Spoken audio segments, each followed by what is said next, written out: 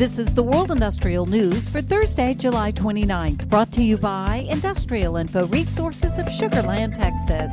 This newscast is sponsored by Sung Il Sim, producer of shop-fabricated piping spool and induction bend with accumulated technical know-how for the last few decades.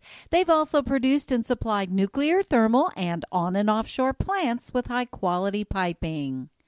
Rio Tinto stunned market watchers this week when it reported a sharp turnaround in its financial and operational health for the first 6 months of 2021, with higher pricing for iron ore, aluminum, and copper driving record first-half profits.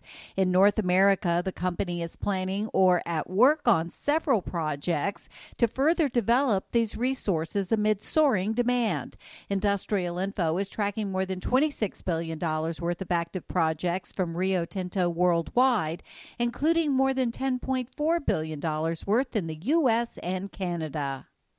Midstream operator Enterprise Products Partners' second quarter net income held steady year over year, rising only slightly from last year to $1.1 billion in second quarter 2021.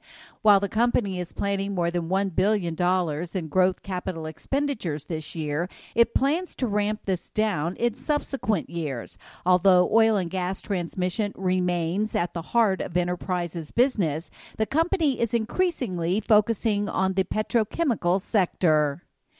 Analysts predict that 2021 will be the year that Chile sees a boom in construction of high-performance data center projects.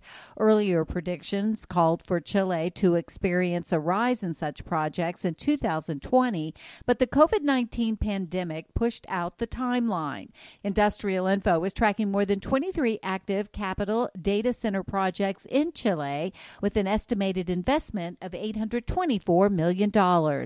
And the fluctuation in pricing in the oil and gas market and ongoing coronavirus pandemic have forced Saudi Aramco to once again extend the bidding dates for the multi-billion-dollar Zuluf project. The project consists of 5 packages, which consist of multiple production facilities like water injection facilities, tie-in platforms, wellhead topsides, and infield pipelines.